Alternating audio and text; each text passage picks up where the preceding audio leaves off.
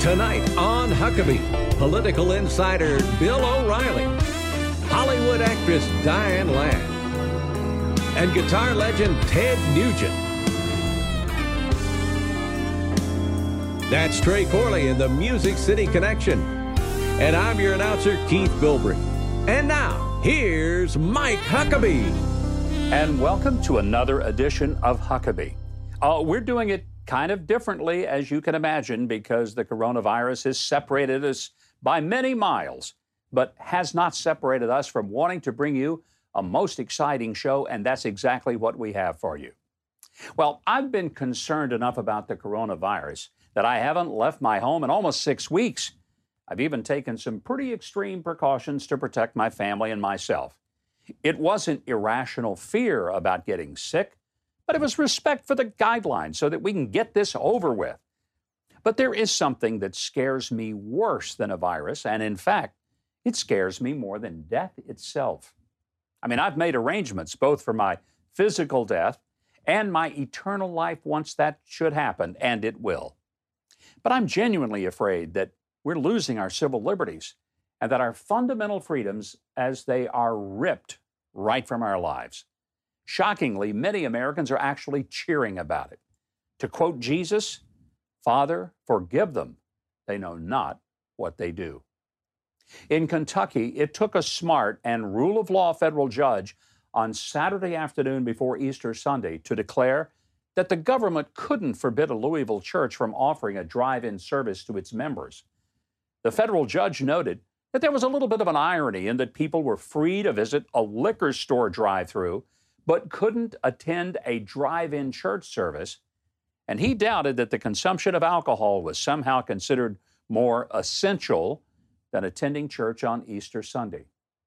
In Greenville, Mississippi, the mayor sent cops to a church to forbid the people from even sitting in their own cars in the church parking lot for a drive-in service and proceeded to give them $500 tickets, and that's for every person sitting in his or her own car. The only violators of safe social distancing were the cops, who went right up to car windows and barked orders and handed tickets to startled worshipers. Thank God Attorney General Bill Barr has decided to review clear violations of the First Amendment in cases like that in Greenville.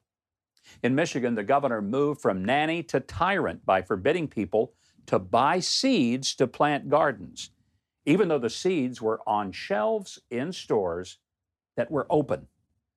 That resulted in hundreds of people driving around the state capitol, honking their horns in protest. The governor there stubbornly asserted that she was right. So get this, people planting their own gardens and eating produce they grow is somehow more unhealthy than going to a supermarket and handling the produce that may have been touched by dozens of strangers. In addition, a father was arrested and handcuffed for playing catch with his own daughter in a completely deserted public park. People have been threatened with arrest for setting foot in their own backyards. And the New Jersey governor, when asked about what gave him the right to suspend the Bill of Rights, said, "That's above my pay grade. We weren't thinking about the Bill of Rights when we did this." Obviously not. Well, we all need to be thinking about the Bill of Rights. Now, I don't want any of us to get sick or die from a virus that probably came not from bat soup, but from a Chinese biolab. But if we freely surrender our basic civil liberties now, don't think we'll ever get them all back, because we probably won't. Let me be blunt. I don't trust government. I was in government long enough to know that the only thing between freedom and tyranny is a vigilant citizen who remembers that government works for us. It's not the other way around. I fully understand the biblical mandate to obey civil authorities, but I also understand that when civil authorities demand of me to do something that is immoral or against the law or Constitution, I have not merely a right, but a responsibility to resist and to willingly suffer the consequences.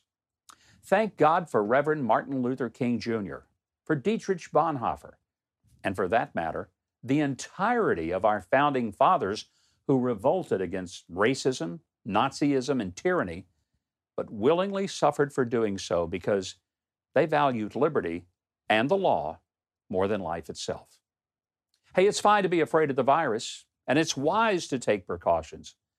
But be afraid of a government that can take your life, your liberty, and these days, even your freedom to worship your Lord.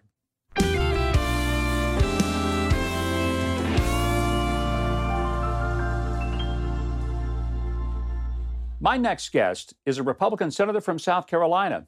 He says his mom taught him the values of conservatism. He's now the only African American in the U.S. Senate, and his brand new book tells his story of adversity and opportunity. Senator Tim Scott, we welcome you to the show. Thanks for joining us. Thank you, Governor. Thank you for having me back on the show. I'm certainly a fan of yours, as I was one of your early supporters when you were running for president. God bless your work for this nation and certainly the state of Arkansas. God bless you. Well, thank you. You know, if everybody had been as smart as you were back then, I might be president right now, but that's a whole nother story for another time. I want to talk about your book, Opportunity Knocks, because in this book, you outlined that your life was not really paved with gold along the way. Tell us about the early life of now Senator Tim Scott. Thank you. I had the good fortune of being raised by a powerful praying mother, unfortunately in a single-parent household, mired in poverty, and I was a disillusioned youngster. My mother said I was always optimistic, but I was a bit distracted from the core principles of success, education, and faith. As a matter of fact, as a freshman in high school, I flunked out. I failed world geography and civics being the study of politics, and I will say that after 7 years in the United States Senate, I'm confident that I'm not the only one that failed civics in the U.S. Senate. But I got back on the right track with a powerful conservative mother, and then shortly thereafter met John Moniz, a Chick-fil-A operator, who started teaching me conservative values from a business perspective. And that, coupled with my mother's faith, really led me to accepting Jesus Christ as my Lord and Savior on a small football scholarship at Presbyterian College, and B, engaging in the business world, where I understood that individual responsibility leads to highs and opportunities that I could not have dreamt about as a youngster. What a powerful story of two amazing adults who invested in you. One, maybe because she had to, she was your mother, but another one who was a restaurant operator. He didn't really have to care about you or invest his time and his energy in you, but he did, and it made all the difference in the world.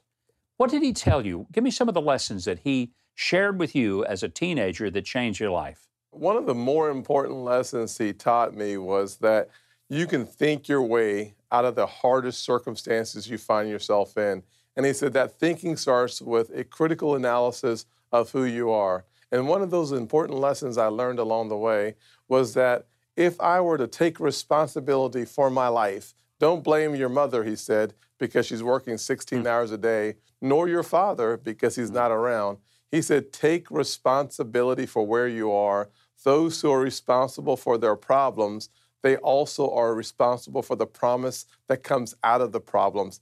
He said, if you see obstacles in the mirror, one day you'll see opportunities in that same mirror. And he taught me James 2:17, that faith without works is dead. It's not enough to say what you believe. You have to have the corresponding activities that lead in the direction of your convictions. I hear such power in that message. I also think, Senator, that your life could have been very different had it not been for your mom. And a lot of people would look at your biography and say, single mom, growing up in poverty, this kid is a victim. You don't sound like a victim to me. The good news is you can be a victim or you can be a victor. You cannot be both.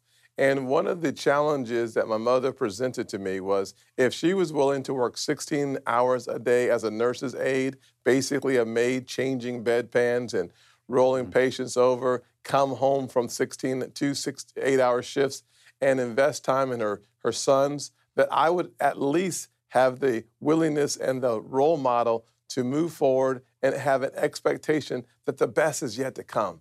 And I will say without any question that positive role model, that there's dignity in all work, that hard work pays off. Even if you can't see your dreams, hold on to the vision that you have in your heart, and one day you'll see them manifest in the outside world. It really comes back down to Proverbs 29:18 is the lesson she was teaching me, that without a vision, people perish.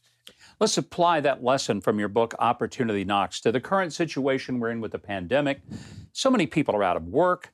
I mean, it has devastated our economy. What are some messages of hope that you can apply from your own experience and from the book that you've written that'll help people understand that this isn't the last chapter of their lives?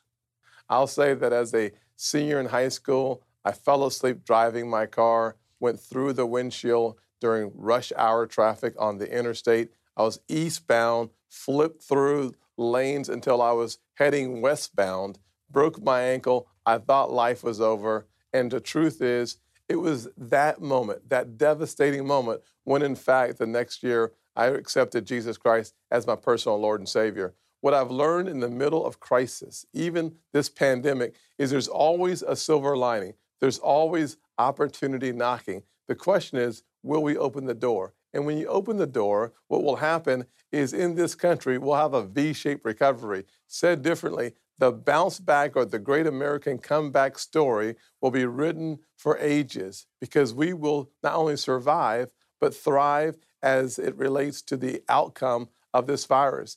If we take advantage of it, our nation will be better because of the coronavirus, and we will certainly defeat this invisible enemy. Final question, Senator. There seems to be increasing evidence that this virus originated not from the wet markets, but perhaps from a biolab near Wuhan, China. Do you think the United States will have the courage to stand up and say, China, we are going to hold you accountable and responsible for what you have unleashed on the world? 100%. Watching President Trump tackle this issue, watching the evidence mount that this started in a lab and not in a wet market, is being signaled from our Justice Department to our Commerce Department, our intelligence community, all on the same game, working towards the same results.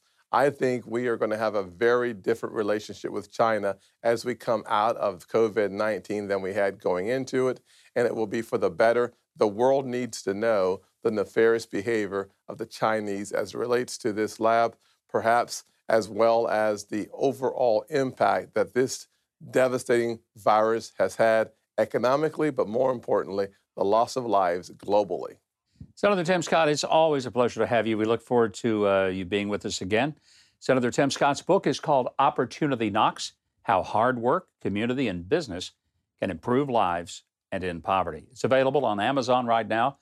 And you can also keep up with the Senator on Twitter at Senator Tim Scott. Right now, here's Keith Bilbrey from far, far away to tell you what else we've got on this incredible show tonight. Well, it would be my pleasure, Governor. Tonight, political insider Bill O'Reilly, Hollywood actress Diane Ladd, and rock and roll legend Ted Nugent joins us on Huckabee.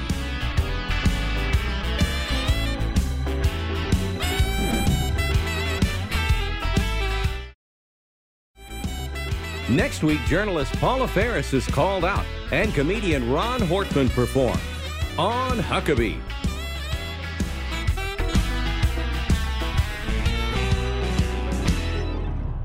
My guest tonight is a legendary news analyst, #1 on Fox News and all of cable news for many years. He's also the host of the No Spin News, where he cuts through pandemic politics and mainstream media noise and deception as only he can. Bill O'Reilly, glad to have you back on the show. Welcome back. Thank you, Governor. I appreciate it.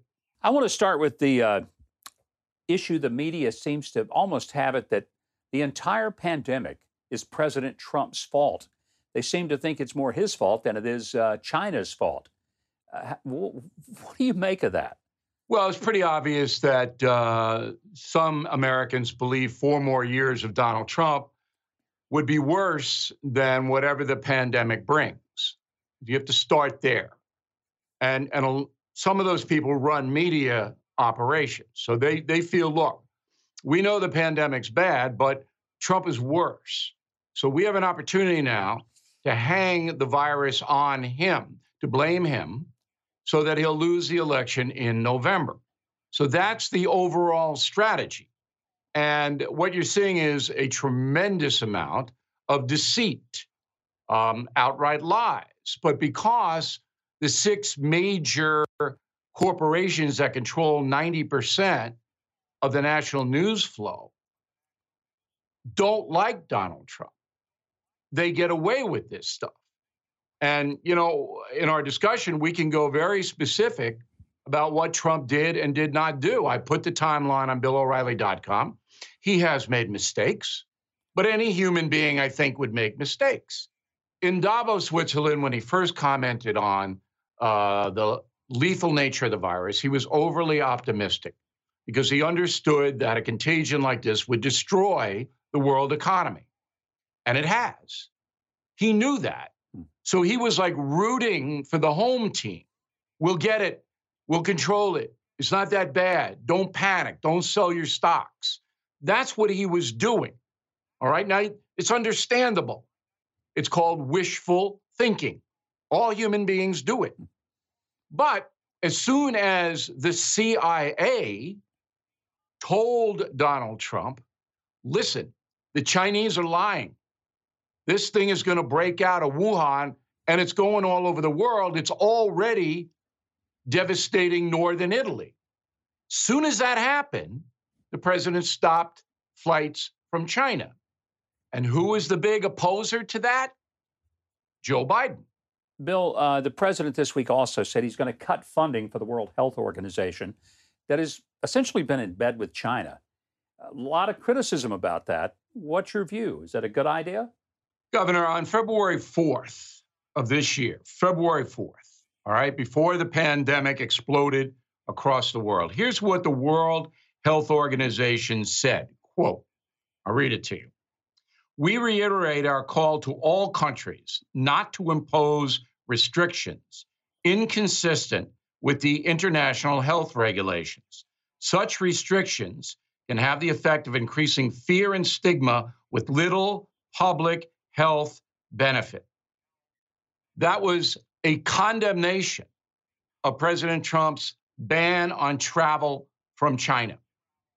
It doesn't get any more clear. The World Health Organization is either corrupt or incompetent.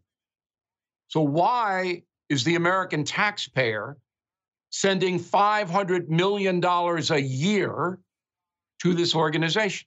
Civil liberties are also very much discussed in quarters because we've got governors who say that you can't even buy seed off the shelf of a store that's open to plant your own garden. How far does this need to go before there is a revolt and people say, wait a minute, I get self-isolating, but you're trampling over my basic civil liberties. Are we in danger of something bigger than just a virus? Already happened in Michigan this week. And Governor Whitmer, who was a front runner for the VP nomination with Joe Biden, eliminated herself by being insane. So I'm a simple man, Governor. You're much smarter than I am. But if I'm living in Michigan and the governor says, hey, O'Reilly, I know you've got a second home up in the Upper Peninsula, but I'm not letting you drive to that home, your own property in your own car, I say, why? I can't spread the virus inside my car. It's my property. I'd like to go up there and check on it and perhaps stay there because it's safe. Why are you stopping me, Governor? And Whitmer has no answer. Once you have no answer, that's when the folks take action. Now, I don't expect a lot of governors to be as nutty as Whitmer, but if they are, the folks will revolt. I think we're beginning to see it. Bill, it is always a pleasure to visit with you. I look forward to doing it again. Let me say our thanks to Bill O'Reilly, who is host of No Spin News at BillO'Reilly.com. You can watch it free for 30 days, and you should. You can also order Bill's books there, including the latest, The United States of Trump, that we've been talking about. You can pre-order an upcoming book that he has called Killing Crazy Horse. Also, keep up with Bill O'Reilly on social media at Bill O'Reilly. Right now, Keith Bilbrey is going to keep this show alive. He's going to tell you what's coming up next. Take it away, Keith. Well, I cannot wait to read Bill's book about the life of Crazy Horse. Coming up, film star Diane Ladd. Any man who gives up his life for another man has fulfilled the last full measure. Then Louisiana Attorney General Jeff Landry. What Democrats do is basically blame Trump for everything. And later, rock music's Ted Nugent on Huckabee.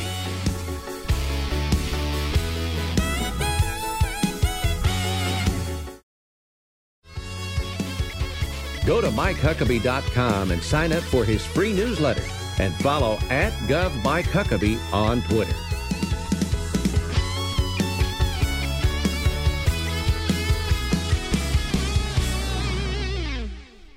Well, we may can quarantine the band, but we cannot keep their music suppressed.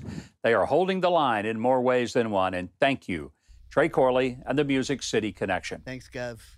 Well, there is a great film out that reveals the true story of Vietnam War hero, Air Force Airman William Pitsenbarger. He saved 60 men before making the ultimate sacrifice himself. And the secrets behind the 32-year delay in awarding him the Congressional Medal of Honor is the theme of the movie. Here is a clip from The Last Full Measure. The Medal of Honor is the highest recognition of military valor there is. You'll prepare a full decorations review. Mr. Pitsenbarger, sir. I'm here to learn about your son. If you want the real story, you'll need to talk to the mud soldiers. I've never seen lost men like that. Pitsenbarger comes down that wire, saves men he never even knew. Why are you here? Because you're here. We shouldn't even have been there. None of us should. The after-action report is missing. Who even thought up Operation Abilene in the first place? Information was removed from the original review. You had no idea when you were starting.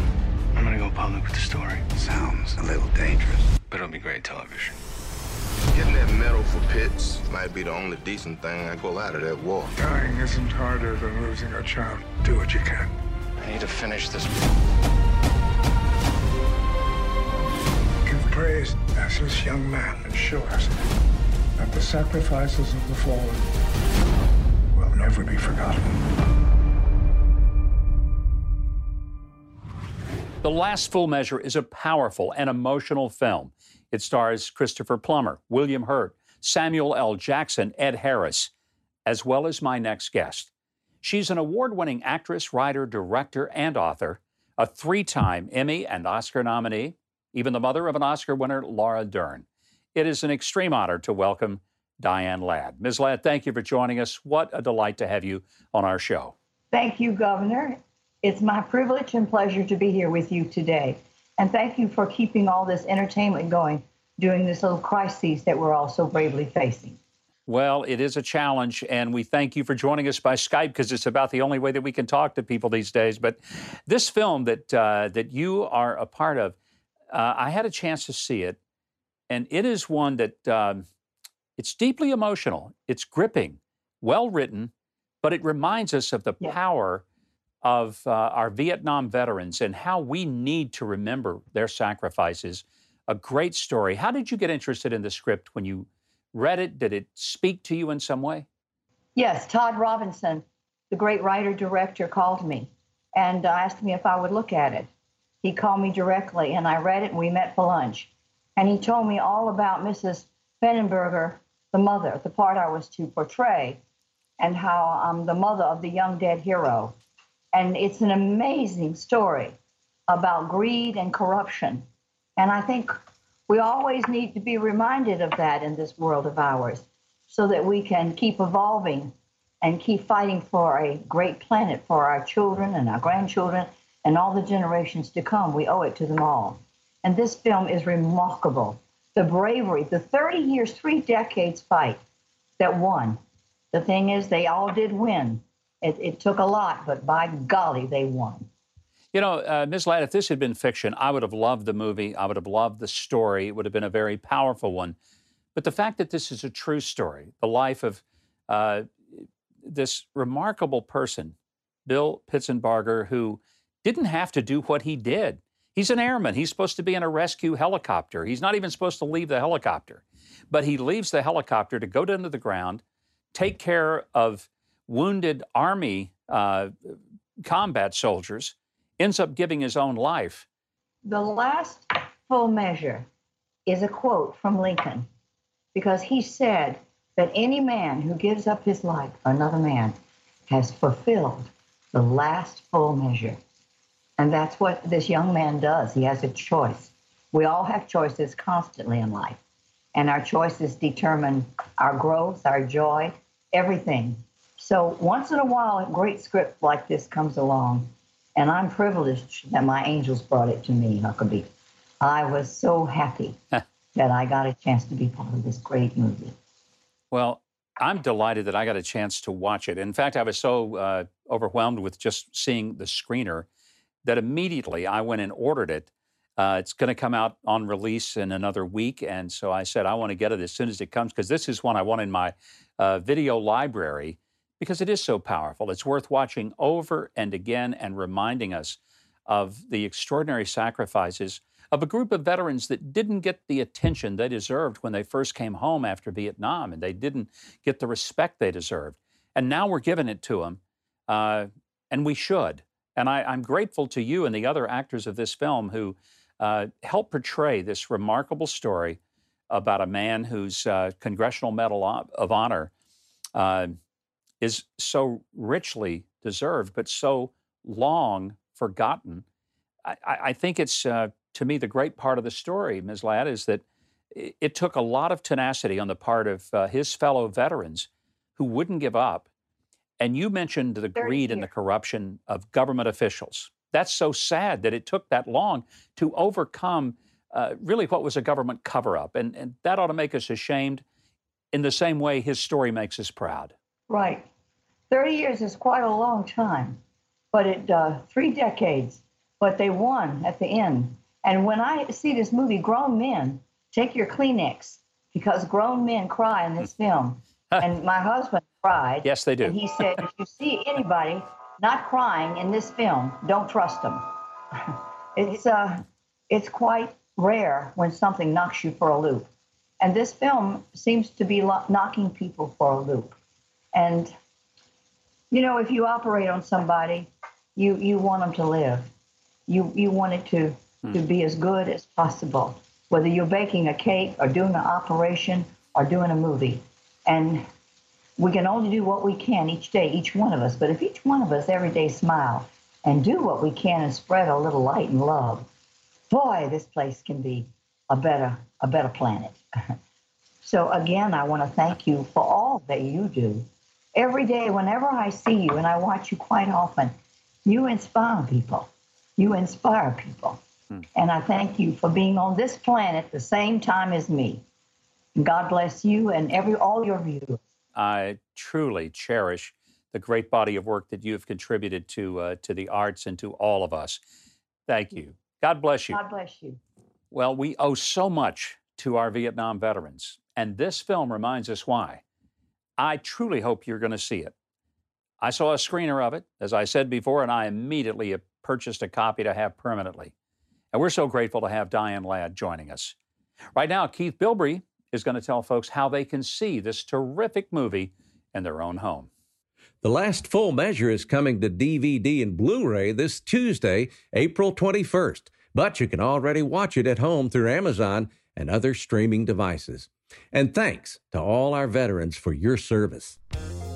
Just ahead, Louisiana Attorney General Jeff Landry and outdoor hunter and indoor rocker Ted Nugent.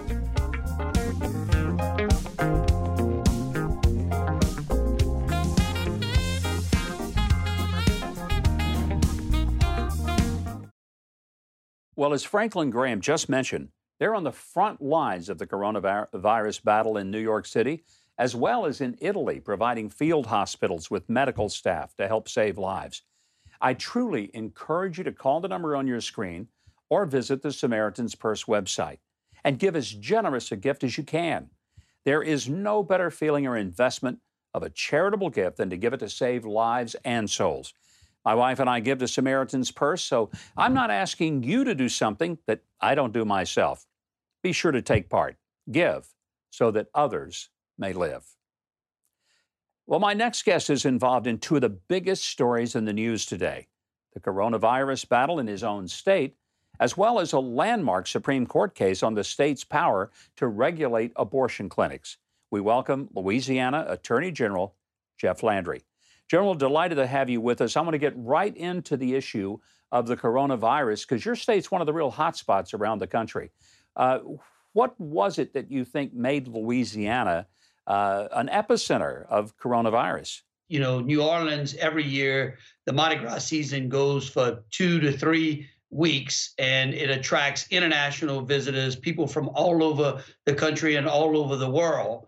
And of course, when you get them all in that city, they pack them in real tight, and you're watching parades and you're having a good time. And I think that helped. It kind of created an extraordinary breeding ground for the virus. And so what we saw was, I think, a product of the Mardi Gras Carnival season. You may be able to help me understand something. The mayor of New Orleans tried to blame President Trump for the coronavirus problem and for not shutting down Mardi Gras. Now, I was scratching my head and thinking, the president doesn't control Mardi Gras. The mayor of New Orleans does. Where in the world does that come from? Help me understand that. What Democrats do is basically blame Trump for everything. A couple of days ago, I told someone, the president could cure cancer and kill a devil in one shot, and they'd find fault with that. Look, at the end of the day, we need to concentrate on saving lives and conquering this invisible enemy, not going out there and laying blame, which is what she was doing. I can tell you that this was, the mayor is part of the same party that criticized the president for closing travel between Asia and the United States at the early stage. Remember, they called him a racist, said that, there was no reason for him to do so. You, as Attorney General, certainly are on the front lines of balancing health concerns and civil liberties. I want to discuss how you view this, and at what point have we sort of moved across this line of violating people's constitutional rights in the name of public safety? Are we there yet? Are we getting there? And how do we repair that once we've done it? Well, I think the first thing we need to do is go back to having everyone understand their civic responsibility. A lot of times I've told on conference calls with either pastors or other groups that are concerned about that is that, look, just because you have a constitutional right to do something doesn't mean that you should do it or you should exercise it all of the time. We should all have restraint in these particular times and use common sense. It's one of the things that I've continued to try to preach out there to the masses is that, look, let's just use a little bit of common sense. I want to move on to another topic we mentioned in the introduction, and that's the Supreme Court hearing that you've recently had. I commend you for being consistent in protecting human life. And recently, Louisiana decided, as other states have, that abortion is not an essential service, and that, in fact, abortion clinics should operate under the same laws that any other health provider does. Please describe why this case has such tremendous implications, not just for Louisiana, but all over the country. Well, first of all, I believe that everything begins with life. You can have no liberty without life. And so what we want to ensure is that there is not an exception to abortion. In other words, they don't get a special treatment. They don't get an additional right. We are going to treat them just like we treat all other healthcare providers in Louisiana. That was the case before the Supreme Court. And if I'm not mistaken, that was actually the last case that the Supreme Court heard orally this term before the COVID-19 crisis began. And all that case does is simply say, look, in Louisiana, we want to be able to regulate abortion clinics the same way we regulate all other clinics, in that doctors have to have admitting privileges. Just like when you go and take your child to an outpatient clinic to maybe get tubes put in his ears, those doctors are required to have admitting privileges. It's the same thing, or should be the same thing that abortion clinics should be under as well. Thank you so much, Attorney General Jeff Landry. I know our viewers are praying for the safety of the people of Louisiana, both from the virus and the recent severe storms.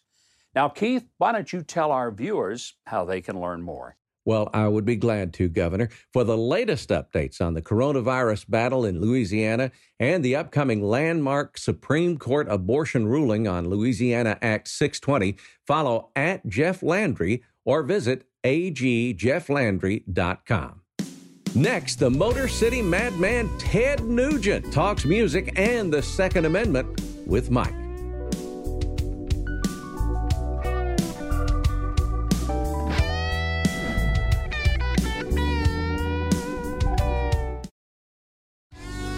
If you're ready to laugh at the news that's too funny but true, watch In Case You Missed It on Huckabee.tv.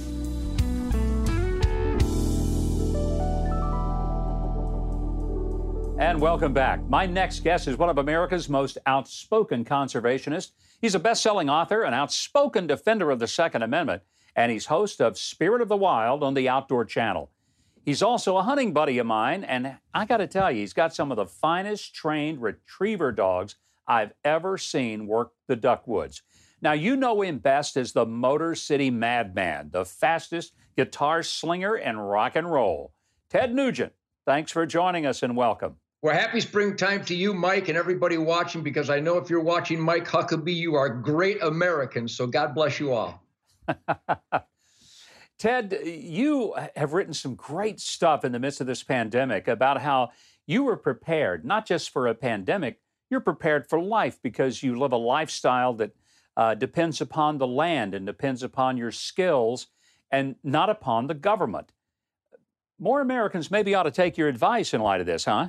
Well, we were raised when the battle cry of self-sufficiency and rugged individualism could be found in the Boy Scout mantra of be prepared. And I got to tell you, Governor, like your family and mine, there are millions, tens of millions of American families who are hunters, fishermen, trappers, ranchers, farmers, that we were already cocked, locked, and ready to rock, Doc, whether it's a blizzard or a drought or a flood or a hurricane. So rugged individualism is alive and well. And the great celebration here during this tragic pandemic, when people are really hurting, is that those of us that are prepared all across this country, I hear from them every minute of the day on Facebook, we're the ones who are helping the people who were less than prepared. Ted, you are not somebody who is, let's say, afraid to give strong and bold opinions. But I'm sure it has had maybe implications where people said, I'm not going to listen to your music. I'm not going to come to your concerts anymore because you're too controversial. I don't think that bothers you. Have you noticed that? No, it rolls off my back like hygiene from Michael Moore. I was raised with the most important love known to man. It's called discipline. My great dad, Warren Henry Nugent, and my beloved mother, Marion Dorothy Nugent, they raised us with a balance of an iron fist of get the job done to the absolute best of your ability, earn your own way, live within your means, and save for a rainy day. And especially as a bow hunter, you have to be so dedicated. You have to have a samurai situational awareness that is what guided me to turn down the suicide of drugs and alcohol and tobacco and all the nonsense of the hippie rock and roll goofballs. And so I know that what I do when I get a Governor Mike Huckabee to salute me when I stand up for self-evident truth, for logic, common sense, God, family, country, I know that I'm on the right track. Nobody can deter me. So my critics, I laugh in their face and just play killer rock and roll. It's one of the reasons I tell you, I love you, Ted. You're one of the best. But, I find it very interesting. Most people don't realize that even during the 60s, when most rock and roll stars were so high they don't even remember the 60s, you never got into drugs. You've been an outspoken advocate telling people, stay away from drugs and substance. What made you different than every other person in the rock and roll world? Well, if anybody was going to be a rebel with or without a cause, it would have been young Ted, because I graduated from the American anti-education system. So I was a primed, mushy-brained teenager ready to buy into this lie, this suicidal lie of peer pressure. Well, I learned early on that and again, I go back to my bow hunting discipline. If you are trained as a bow hunter and you discover that samurai mystical flight of the arrow, the origins of Zen and ultimate awareness, samurai, goes back to putting God's gifts to work for the bullseye or the heart, the pump station on that deer, that archery accuracy. And that control of your arrow is how you should dedicate yourself to the control and quality of your life. So when my fellow rock and rollers were laughing at me and making fun of me because I murder innocent animals, I guess they didn't know it was called barbecue, and they would just attack me for not, participating in their drooling, puking, stumbling death march of drugs and alcohol. I tried to help them, Mike. I was constantly trying to help them, but I knew that in order to play these great licks that Wilson Pickett and James Brown and the Motown Funk Brothers, and I know your killer band knows exactly what I'm talking about, you have to be in ultimate, optimal, healthy condition to really communicate. When I jammed with Jimi Hendrix and I jammed with all these incredible musicians, Eddie Van Halen and Billy Gibbons, and I've been jamming with the greatest virtuosos that ever lived. I jammed with B.B. King. I played bass for Chuck Berry and Bo Diddley, Mike. That's why I'm like this. So I knew that being stoned, I would miss out because all the guys that were stoned were missing out. I told Jimi Hendrix he was going to die. I told Bon Scott of AC/DC, you can't do this, Bon. You're going to die. I told Keith Moon, you can't get drunk every night, man. No, I don't want your liquor. I don't want your booze. By the way, you're drooling. I mean, people ask me, how did I avoid the temptation to take drugs and alcohol? The same way I avoided the temptation to stab myself in the eyeball with an ice pick. It looked like a really stupid idea. Ted, there's nobody who is more articulate than you. It's one of the reasons I just love being around you. By the way, I want to say thanks. You and Trey Corley put together a phenomenal song. I got to play bass with you. Our audience is going to be pretty impressed. You're playing from Texas. I'm playing from Florida. Trey and the band are playing in Nashville. We recorded it 3 separate times, and I just want you to know what a great American you are to try something like this, and the beauty is that it worked. So I say thank you, Ted Nugent. I'm not very technical, but I like Lewis and Clark. I'll try anything, especially with you, Mike. You have soul. You're my soul brother, funk brother, blood brother. And I got to tell you, Trey and Kelly, you have a great Huckabee Boogie band. And like I've said before, you guys deserve me. Well, we're glad we have you. Thank you, Ted Nugent, very much. And Keith Bilbrey is going to tell the folks at home how they can keep up with Ted Nugent. And why on earth would you not want to? Keith, take it away. I can do. Be sure to watch Ted Nugent's Spirit of the Wild on the Outdoor Channel. And for his albums, future concerts, and everything Nuge, visit tednugent.com. Now, stay with us because you're about to see why readers of MLive voted Ted Nugent Detroit's greatest guitar player of all time.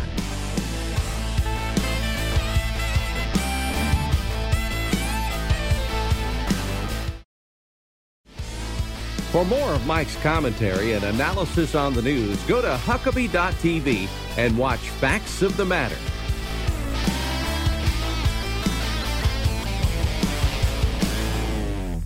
Be sure to stick around after Ted rocks the house for a final thought from Mike. And now, with a special performance connecting Mike from Florida, Trey Corley and the Music City Connection here in Nashville, and Mr. Wango Tango himself from Waco, Texas, here's Ted Nugent. God bless America.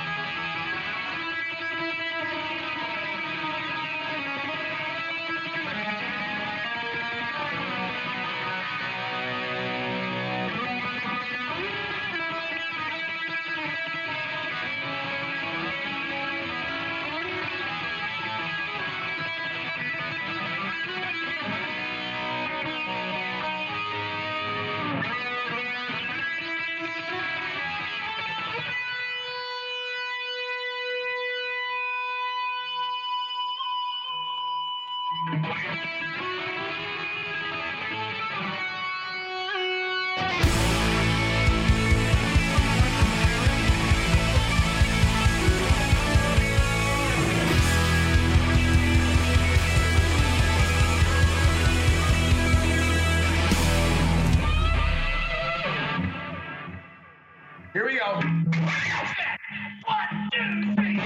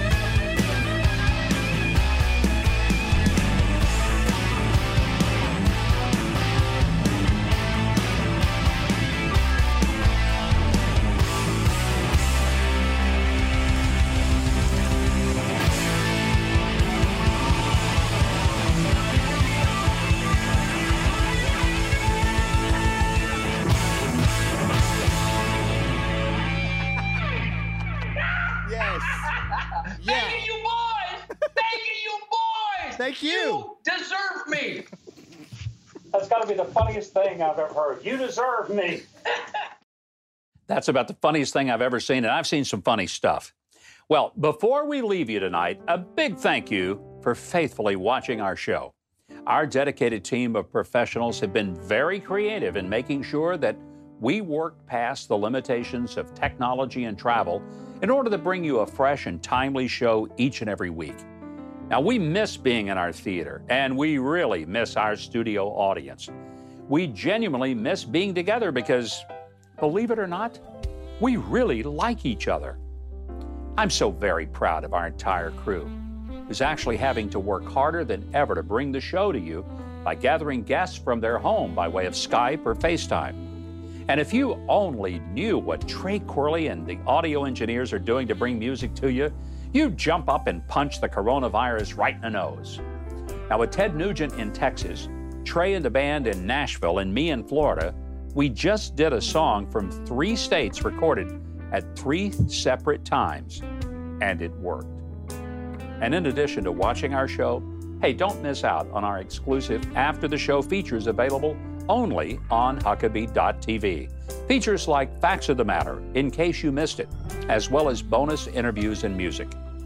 We hope you have a great week, sheltered safely, but remember, pray for healthcare workers and the heroes who drive trucks, deliver things, and who work in supermarkets and grocery stores. So until next week, this is Mike Huckabee on behalf of the entire team of The Huckabee Show, thanking you for joining us and reminding you that a virus is temporary, but God is forever. Good night, and God bless.